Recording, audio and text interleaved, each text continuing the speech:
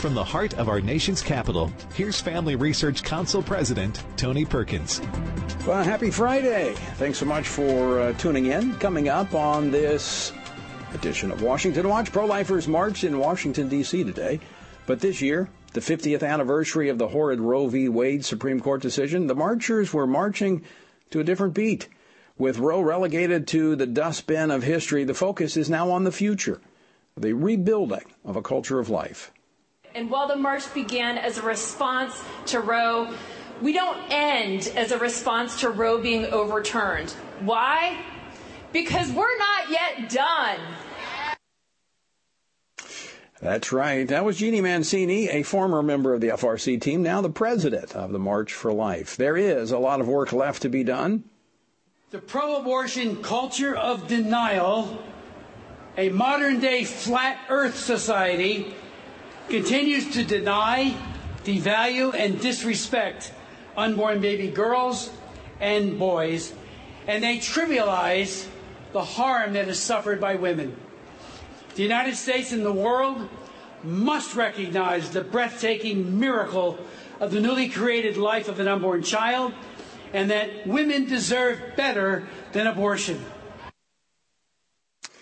That was Chris Smith, New Jersey Congressman, chair of the House Pro-Life Caucus at the march earlier today. We'll be talking with Virginia Congressman Bob Good in just a moment. You know, one glance at the news headlines on any given day reveals America is a troubled nation. Now, Scripture makes clear the issue is not with God, but with the people. As Americans have turned to God in prayer and repentance at critical junctures in the past, there is an urgency to do the same thing right now. So Pastor Jim Garlow and I are organizing a national gathering for prayer and repentance on February the 1st at the Museum of the Bible. Dr. Garlow will join me later to discuss the need for America to pray, to repent, and how you can be a part of it on the special day, February the 1st. And let me ask you this. Can you say double standard? President Biden getting a bit touchy over questions about the various stashes of classified documents of his that have been discovered. You know, I will answer the question, but here's the deal. You know, what quite frankly bugs me is that we have a serious problem here we're talking about what's going on, and the American people don't quite understand why you don't ask me questions about that. The American people do want to know, Mr. Biden, why you had documents, classified documents in 3 different places, and now some almost 10 years later, you're just now finding them? Interesting. I think the president might want to develop a little thicker skin because I have a feeling more questions are coming. The new chairman of the House Committee on Oversight and Accountability, Congressman James Comer, well, he joins me later to talk about some of those questions he might be asking. By the way, there is a lot more to this than just violating the law as it pertains to the mishandling of classified materials. I know we've kind of grown a little callous to this because, you know, we had Hillary Clinton with the server in her bathroom. You know, of course, there's the big deal about the President Trump having documents at Mar-a-Lago, and now President Biden in 3 different places in his garage at the But the one that's most concerning is the first stash of documents that was found at the Penn Biden Center think tank. Now, this was a project that was launched by the University of Pennsylvania at the end of the Obama administration. And guess who has reportedly given millions of dollars to fund the center? Communist China. About $54 million has gone to the university. China has been co-opting America's universities, big business, and politicians for years. And we're going to talk about that a little later here on Washington Watch. The website, TonyPerkins.com, lots of resources there for you. Be sure and check it out. The word for today comes from Jeremiah chapter 1. Now the word of the Lord came to me, saying, Before I formed you in the womb, I knew you. And before you were born, I consecrated you. I appointed you a prophet to the nations. You know, that's interesting. God said he knew Jeremiah in the womb. How do you know a fetus? How do you know a blob of tissue, as Planned Parenthood describes a baby in the womb of its mother? I wonder if God knew Jeremiah was going to be a male at birth. Well, the answer is yes. Before God formed him, he knew him and had set him apart as a prophet to the nations. As the psalmist wrote in Psalm 100, know that the Lord, he is God. It is he who has made us and not we ourselves.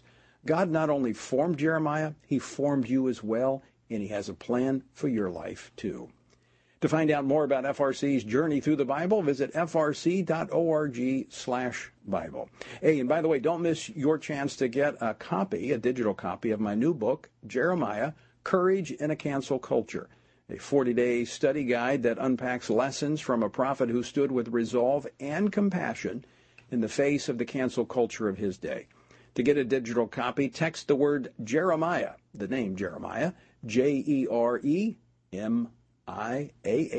to 67742. That's 67742, Jeremiah, and you'll get a link.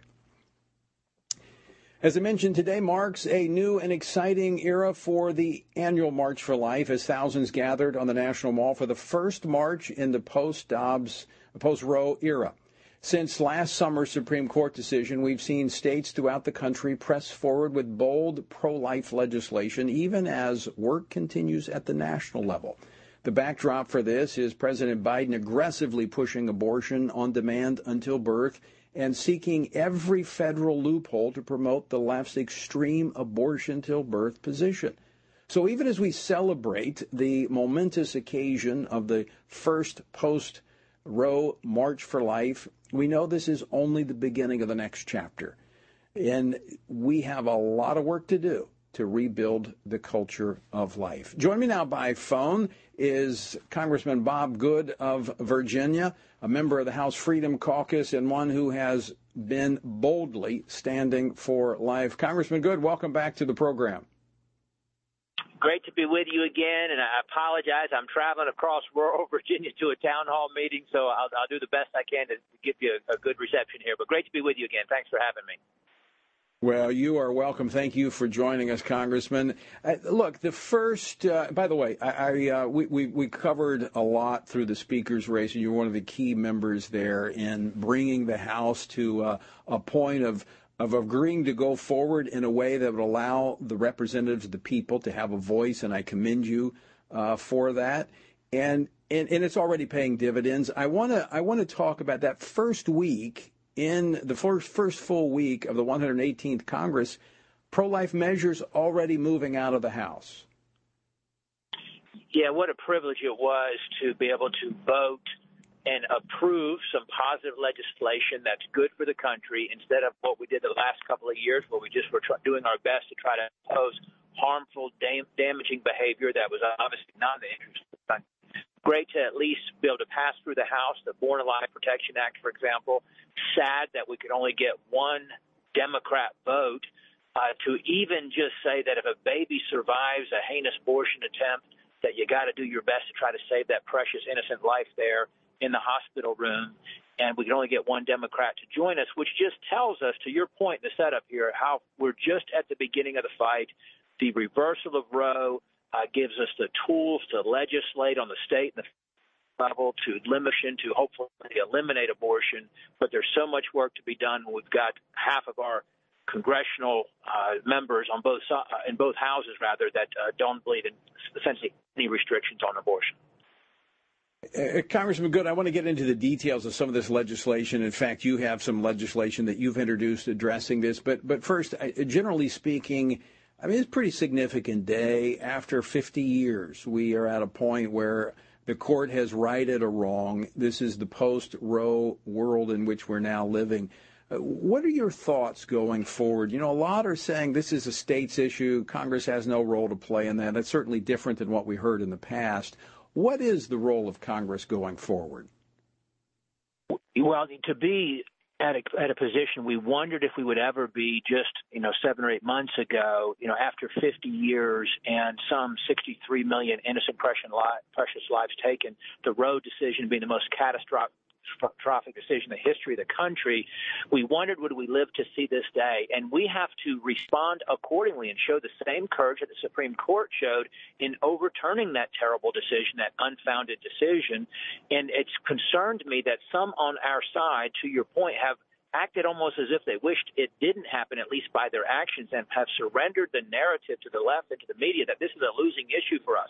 First of all, it's the most morally righteous of all issues for us. The Democrats have surrendered all center ground, being the party of death, the party of celebrating abortion. But we need to be on offense, fighting for life from conception and fighting to save every life. You know, I again vote for the Born Alive bill. I would vote for Pain Capable. I'd vote for Heartbeat. But ultimately, where we should be reaching for is the life at conception. That's what we need to pursue.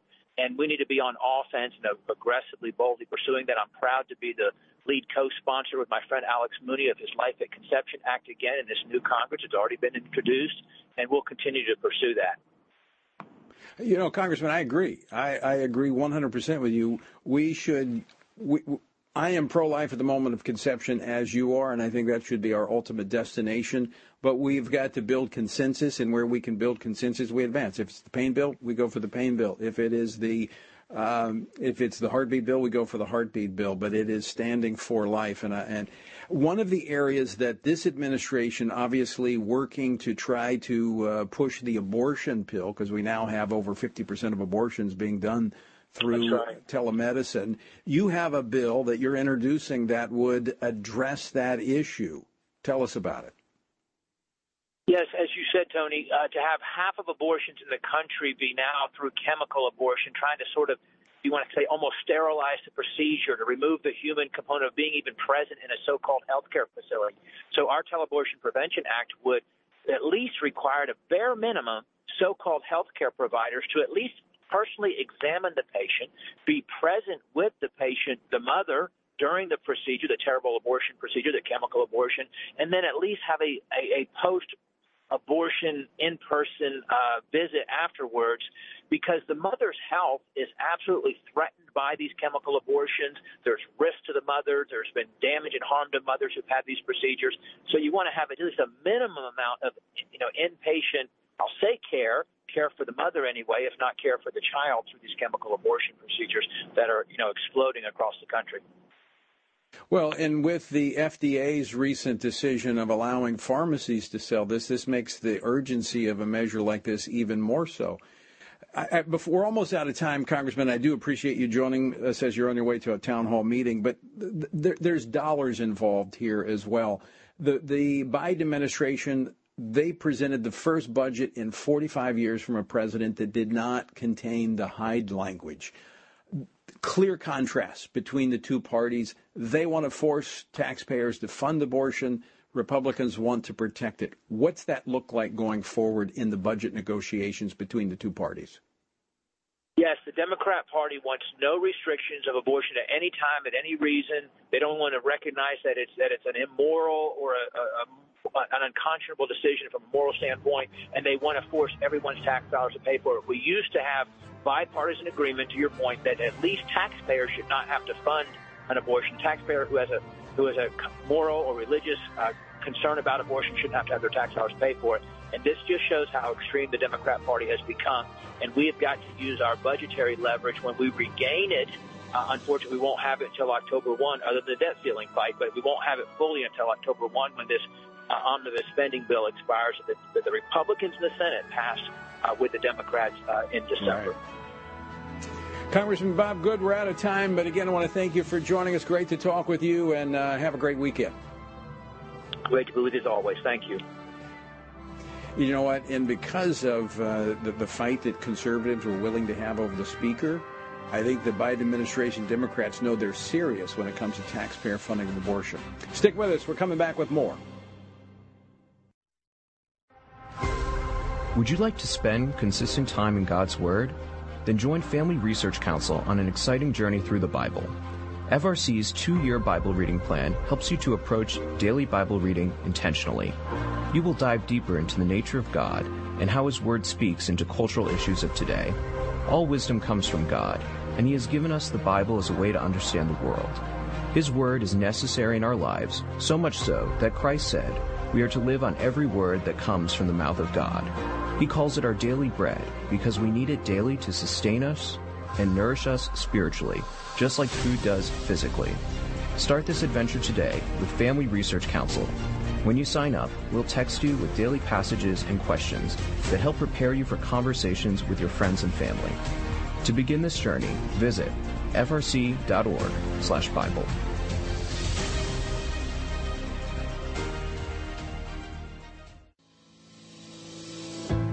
1 Peter 3:15 instructs us to always be prepared to give an answer to everyone who asks for a reason for the hope that we have.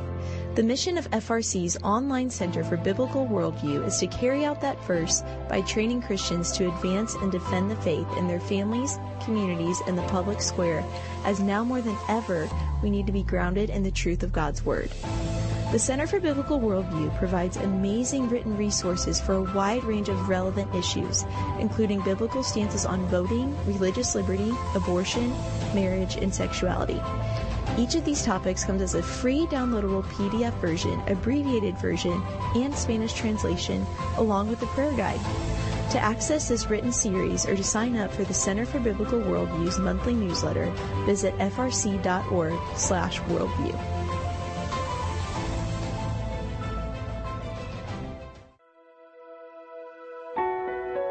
Did you know that from as early as 12 weeks, and certainly by 20 weeks, an unborn child can feel pain? Did you know the issue of pornography is growing among women? Did you know that pornography, sex trafficking, and abortion are all linked and on the rise across the globe?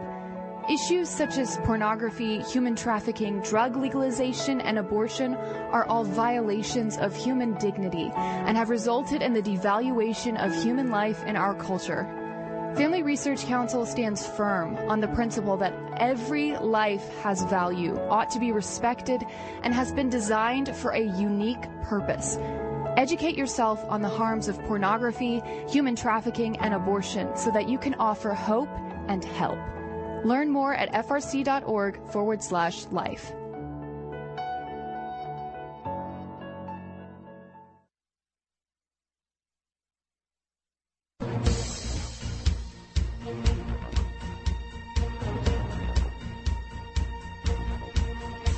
Welcome back to Washington Watch. Good to have you with us on this Friday. The website, TonyPerkins.com. Got a couple more clips from the march.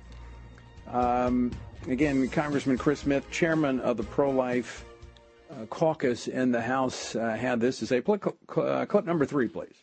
Future generations will someday look back on us and wonder how and why a society that bragged about its commitment to human rights could have legally sanctioned and aggressively promoted child beheadings, dismemberment, chemical poisoning, and forced expulsion from the womb.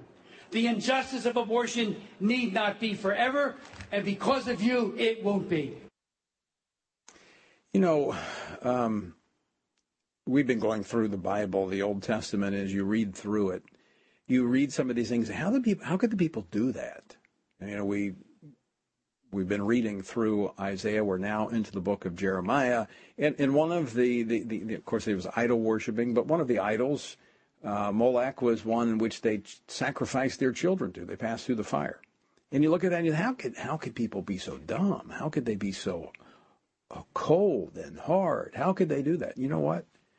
I think people will look at, in the future, I think they'll look back on history, as Chris pointed out, and wonder how could a society like ours that bragged of being so advanced and enlightened could have taken over 60 million lives of unborn children?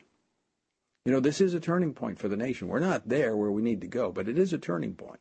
As I've said before, the court repented, changed its mind on abortion. Now we've got to do the work of repentance. Also, taking some heat for being there today, speaking at the March for Life, was Tony Dungy, former NFL player and Super Bowl winning coach.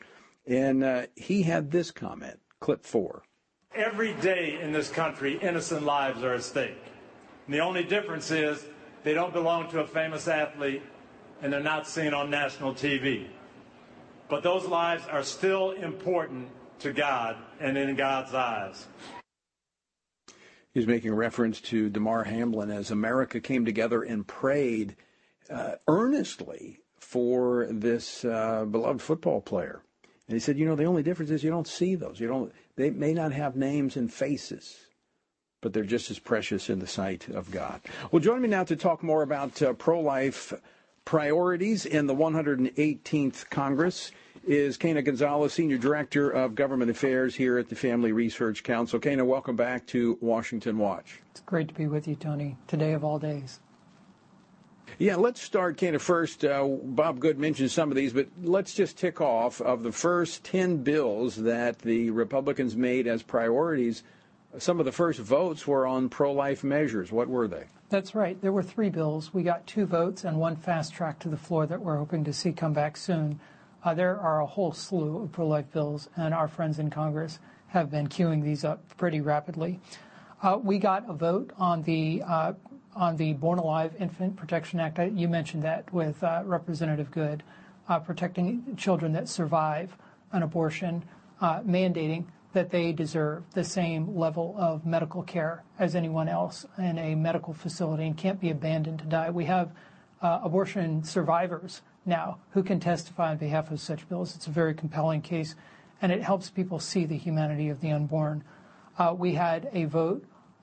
These were both last week on Representative Mike Johnson's bill, the resolution condemning attacks on pro-life centers and churches that we've seen rampant. We heard that news at the top of the hour. FRC has documented dozens and dozens and dozens of these attacks, some of them local here in Washington, in the Washington area, all the way across the country up to Seattle, Washington State. And folks can find that at the Washington Stand. So it's really great to see Congress acting. And now we have the news today that DOJ is finally, after months, taking action on that. I want to ask you about that because that goes all the way back to I guess, May, early June, when these attacks began, and nothing, crickets out of the Department of Justice, even though we were, over 80, approaching 100, somewhere in there, of these attacks.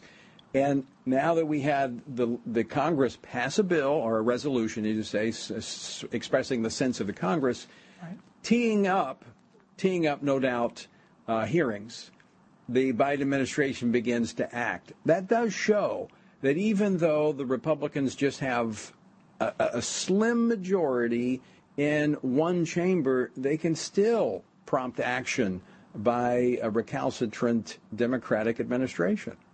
Elections matter, and pro-life Republican oversight in the House of Representatives is really going to matter this year.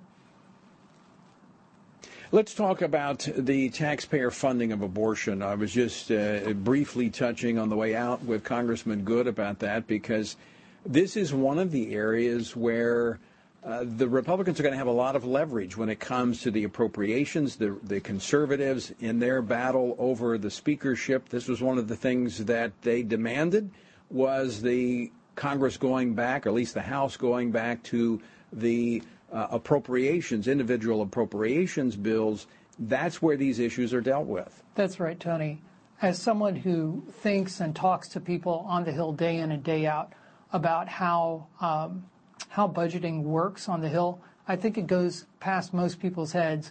And probably what people are seeing in the news right now is, oh no, the government might shut down. Our hardline Republicans going to shut down the government over the debt limit.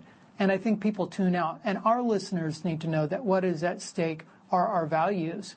Budgets reflect our values. And for too long, budgets have been put together behind closed doors in Congress and dropped, as we saw just last month, billions of dollars literally landing on people's desks with days or even hours to go through thousands of pages and decide whether they're going to vote up or down. No amendments, no committee hearings, nothing.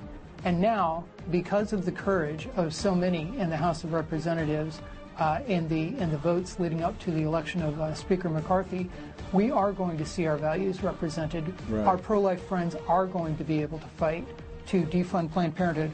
Already, there are 6 bills introduced already. We're in week 3 of January. We have 6 bills introduced to defund Planned Parenthood. All right, Kena Gonzalez, good to see you. Thanks so much for joining us today. Of course, we're going to continue to track these bills in the 118th Congress. And by the way, folks, the issue of the budget in a divided government, that's, as Kana was pointing to, that's where real policy is made in a divided government, because the president's not going to sign a pro-life piece of legislation, but he has to sign the budget. Stick with us. We're coming back with more Washington Watch on the other side of this break. Are you a university student? Do you know a university student, specifically one who wants to grow as a Christian leader to positively influence public policy and the culture? Look no further. Family Research Council has a life-changing 12 to 15-week internship program that has prepared and equipped students to take the next step in their professional journey. With a speaker series focusing on careers and callings, lectures from prominent conservative leaders, and weekly biblical worldview training, students will grow in personal and professional development. Interns have the opportunity to work in policy, communications, event planning, and more. They will gain real-world experience working directly with our experts who will guide them in pursuing careers of influence so that they can make a difference wherever God calls. This paid internship offers fully funded housing in the heart of downtown D.C., giving you the chance to experience our nation's capital. Visit frc.org/internships to apply. What is biblical masculinity? In our culture of gender confusion, there aren't many examples of godly manhood. Men, husbands, and fathers need to find a model of godly manhood, leadership, and strength. But where can they find it in our culture? Stand Courageous Men's Ministry was created to help men find this model of godly manhood and to develop a strong biblical character, cultivate positive habits, build and rebuild relationships, and make commitments that will move men closer to God's good purpose and design. Men who will stand courageous. Join us at a Stand Courageous Men's Conference to discuss critical aspects of masculinity. These conferences are led by men who understand the issues men face. They unpack our role as a defender, provider, instructor, and battle buddy so that we can make an influence as a chaplain inside and outside the home. Learn more and find a Stand Courageous event near you at standcourageous.com.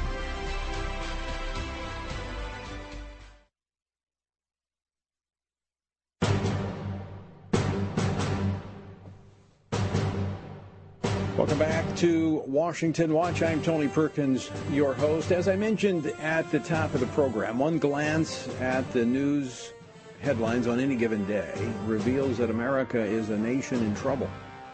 Now, Scripture makes very, very clear that the issue when a nation is in trouble is not with God. His arm is certainly not shortened that he cannot save, but it's with the people. You know, as Americans have turned to God in prayer and repentance at critical junctures in the past, there's a growing sense of urgency and understanding that we need to do the same now. So Pastor Jim Garlow and I are organizing a national gathering for prayer and repentance on February the 1st at the Museum of the Bible.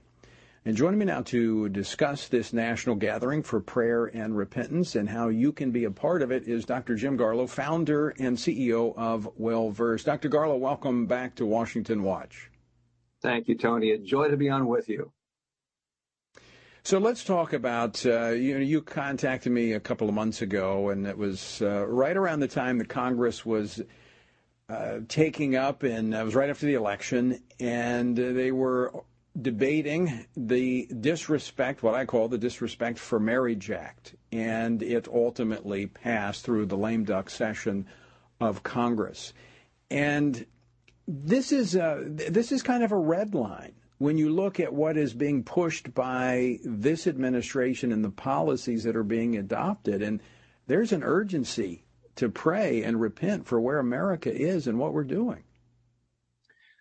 That's exactly right. On December the 13th in the afternoon, I turned on the TV, and there Joe Biden was signing into law what he called the Respect for Marriage Act.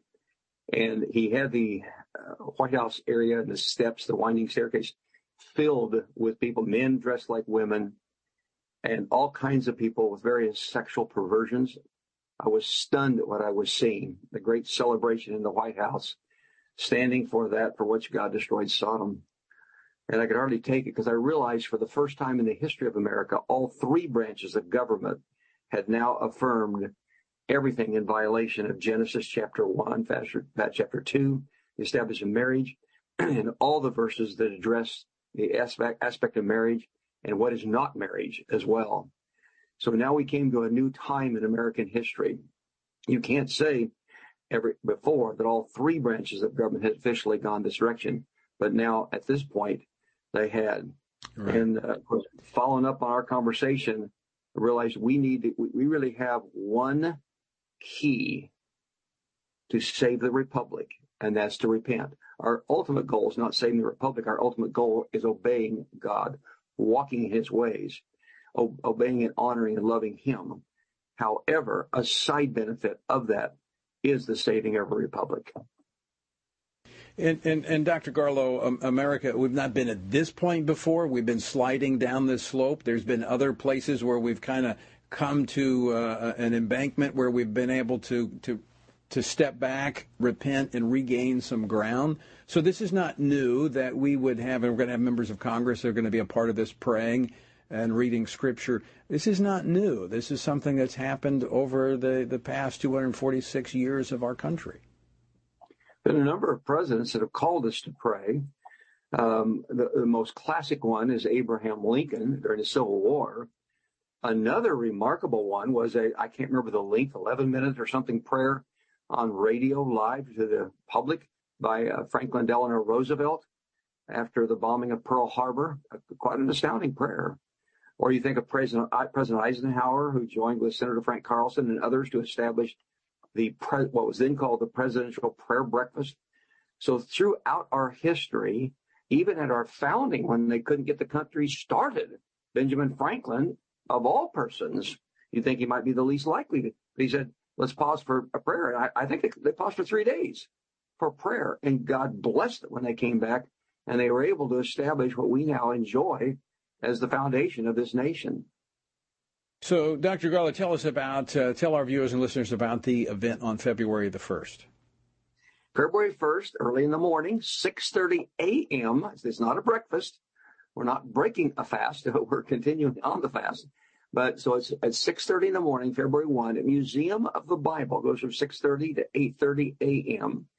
And it's simply prayer and repentance.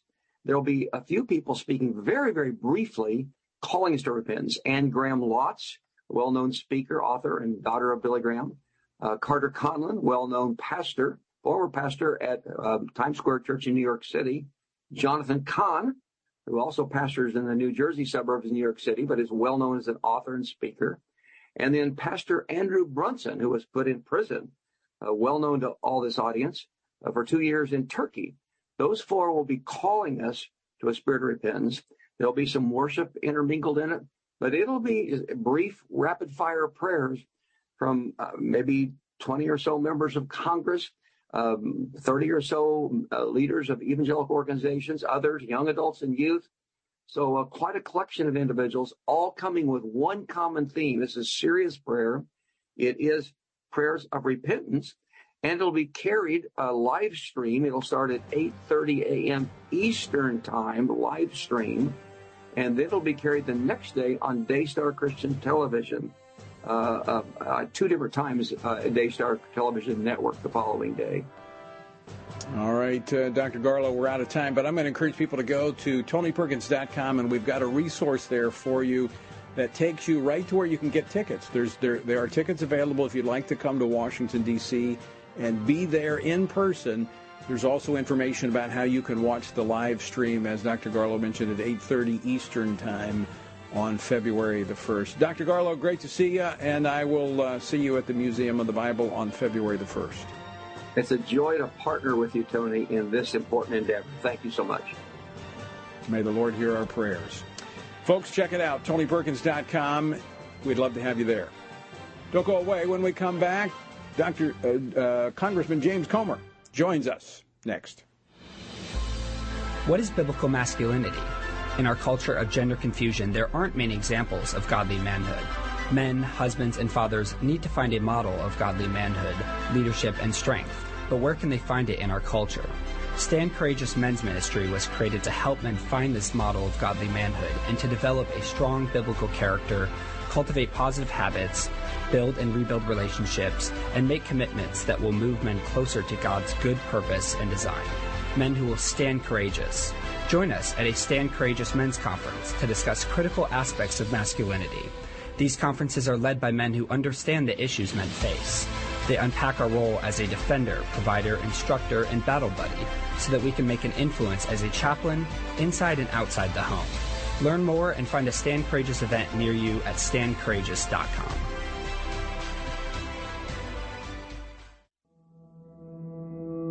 With the increase in tech censorship of conservatives and Christians, Family Research Council created a tech subscription platform to be sure we don't go completely dark due to censorship. It is important to us that we stay connected with you and that you stay informed. So if we get canceled, you can still access updates on faith, family, and freedom. How? Just text STAND to 67742 to sign up for our text alerts, and you will get FRC's content straight to your phone. Again, just text STAND to 67742 and you will get alerts on the biggest stories of the day. With just a simple text, always have access to our content and stay informed and connected with like-minded community. Text STAND to 67742. That's STAND to 67742.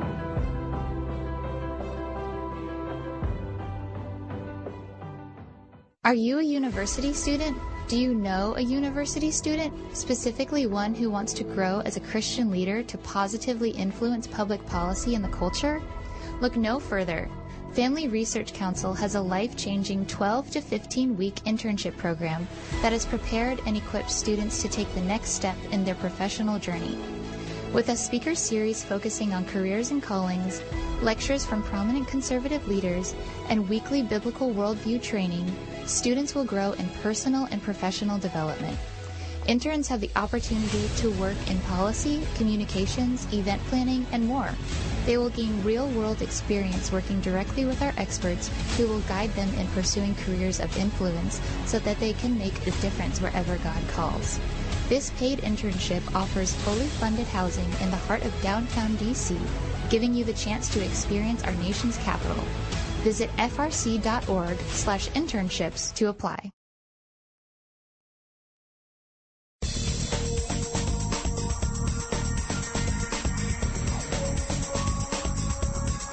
Welcome back to this Friday edition of Washington Watch. Good to have you with us. Be sure and check out the website, TonyPerkins.com. As I mentioned, there's information about the National Gathering for Prayer and Repentance on February the 1st at TonyPerkins.com.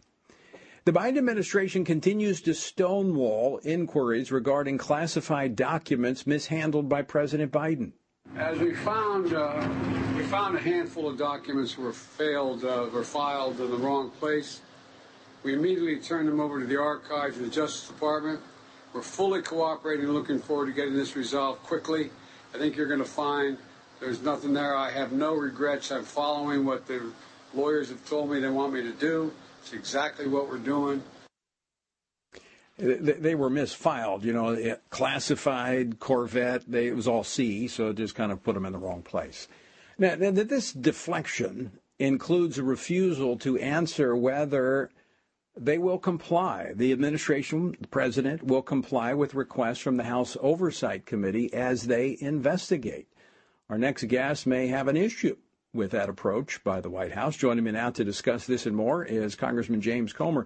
He is the chairman of the House Oversight and Accountability Committee. He also serves on the House Committee on Education and Labor. He represents Kentucky's 1st Congressional District. Chairman, welcome back to Washington Watch. Thanks for having me back. So the Biden administration promised to have the most transparent administration in history. How's that working out? I could make a strong argument that the Biden administration is the least transparent administration in history. And the way they've started off in the first 2 weeks of my tenure as chairman of the House Oversight Committee, which is supposed to be a check and balance on the administration, I can tell you I don't see it getting any better anytime soon. Now, part of the issue, it's been interesting, the kind of an obstacle now that appears to be in your way is the National Archives and Records Administration. When I saw last week the appointment of a special counsel after the second revelation of documents, and of course we got a third, I said, this really looks like this is something to try to cut off the House investigation at the pass. Is that your take on what they're trying to do? Are they trying to slow down any investigation that you would do? I've always been critical of the special counsel process. This is something that I don't believe has ever proven its worth if you go back in history of special counsels.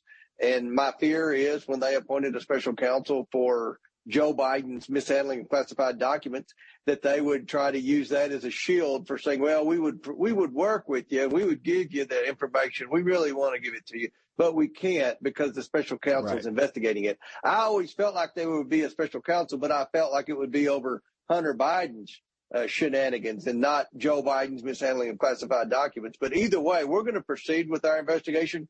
We have plenty of sources for information based on the people that have received money from the Biden family, based on financial institutions that did business with the wire transactions both to and from the Biden. So I believe that we've got plenty of places to start our investigation, and we're going to go wherever the information leads us. But it would be a lot more helpful if the administration would work with us. And I believe the administration would provide a little credibility to the White House press corps, because I don't know if you've watched the press conferences in the last 2 days, but you're starting to see news outlets like CBS and CNN voice their frustration over Joe Biden's lack of transparency right now.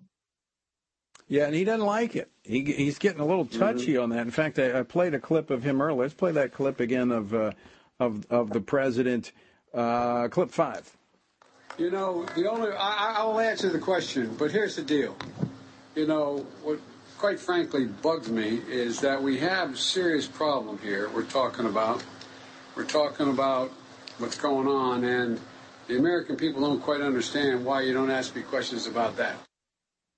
Yeah, they want to know why they're not asking questions about flooding in California when there's documents being revealed in different places around him. But I want to step back for just a moment, Chairman Comer, because I don't want to make light of this, but it's almost like, I know you've long been one who's been in government oversight. I mean, you've been on this committee, been a ranking member.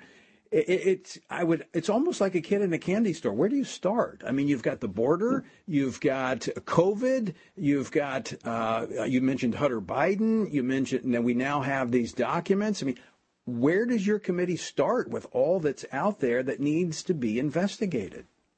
Well, luckily, thanks to the steering committee, I have 25 other members of the House Oversight Committee.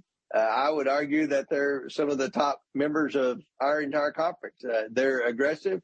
They work hard. They want to provide oversight for this administration. So I've got a good committee and I've got a great staff. We went from the minority to the majority, so we were able to increase our staff. We brought in the best and the brightest. So we have the bandwidth to conduct several investigations at the same time.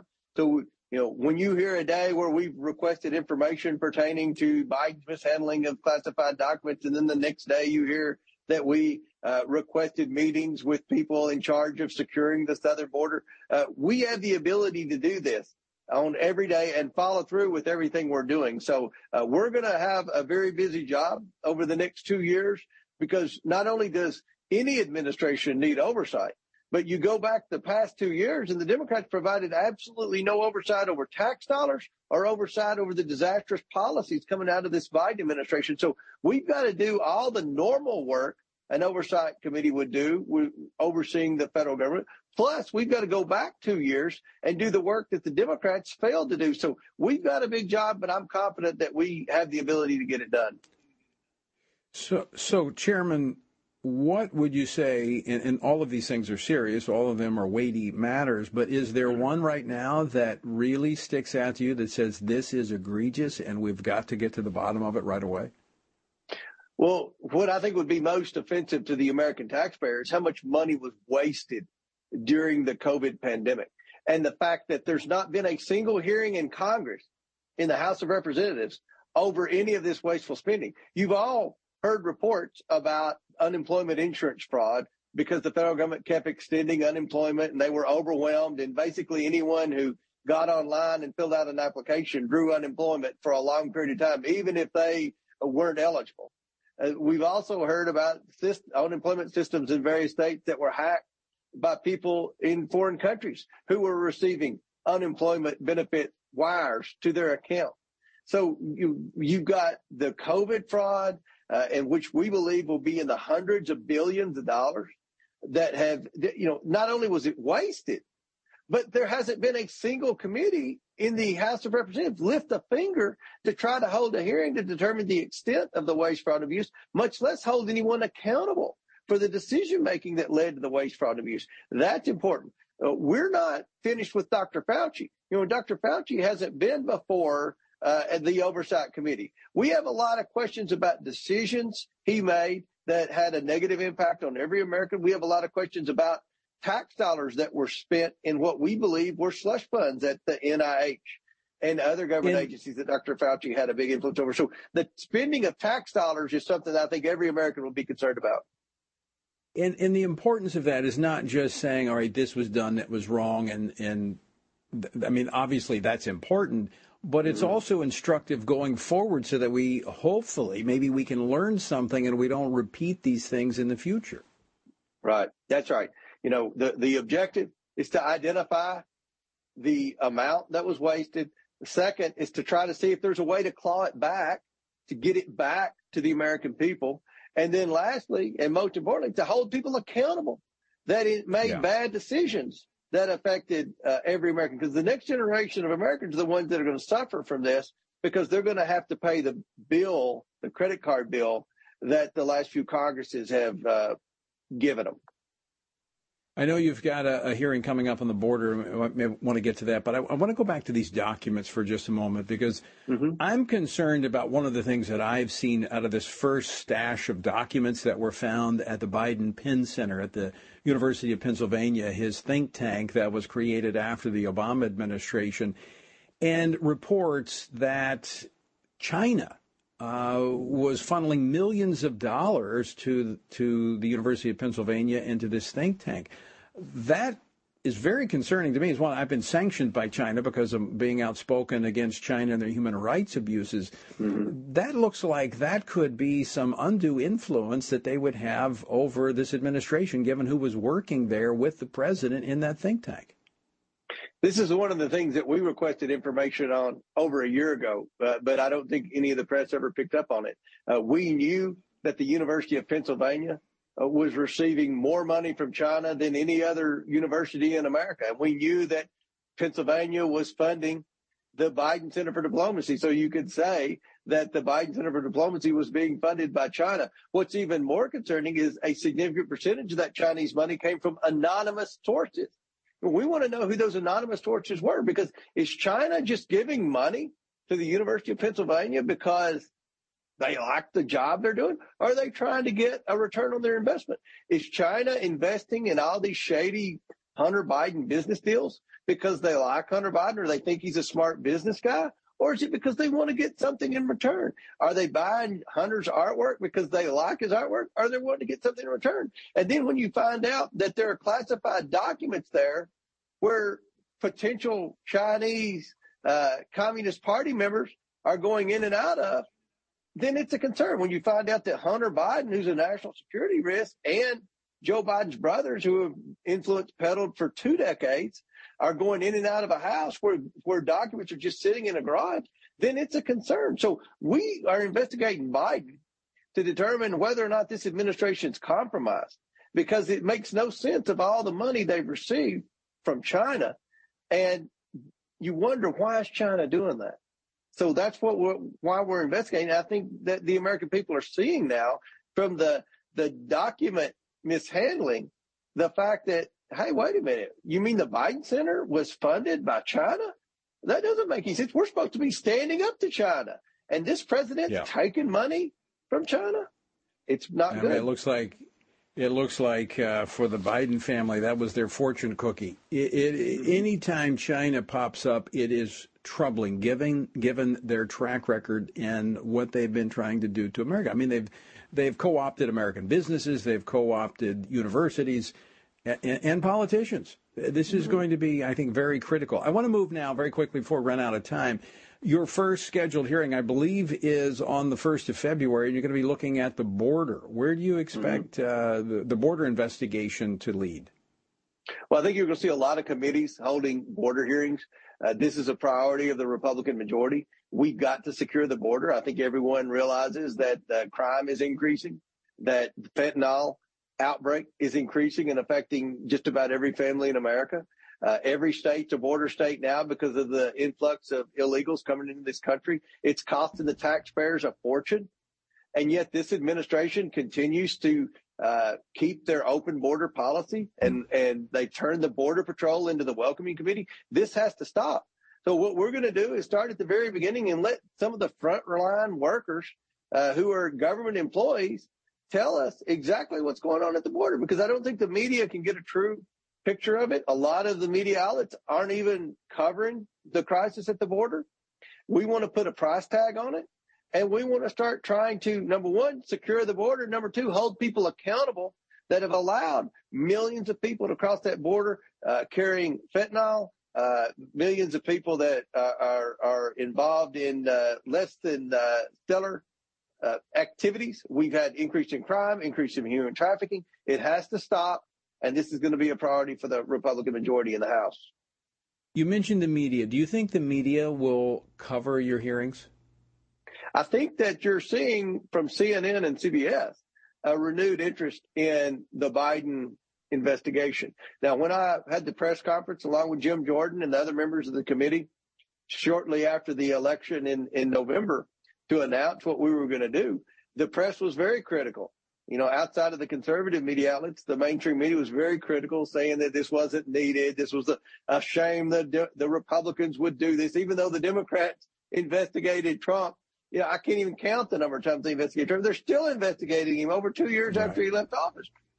But now they're saying, wait a minute, there may be something here. That's an awful lot of money from China to the Biden Center. That's an awful lot of money from China to Hunter Biden. And you know what? Who is buying that artwork?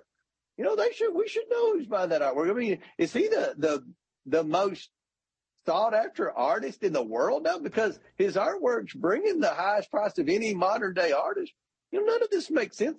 And then the way I think that the straw that broke the camel's back was the mishandling of the classified documents. Not that he mishandled, but how big a difference there was in how the National Archives and the Department of Justice treated President Trump handling of classified documents versus how they've treated Joe Biden's handling of classified documents. Joe Biden's got them scattered all over the place.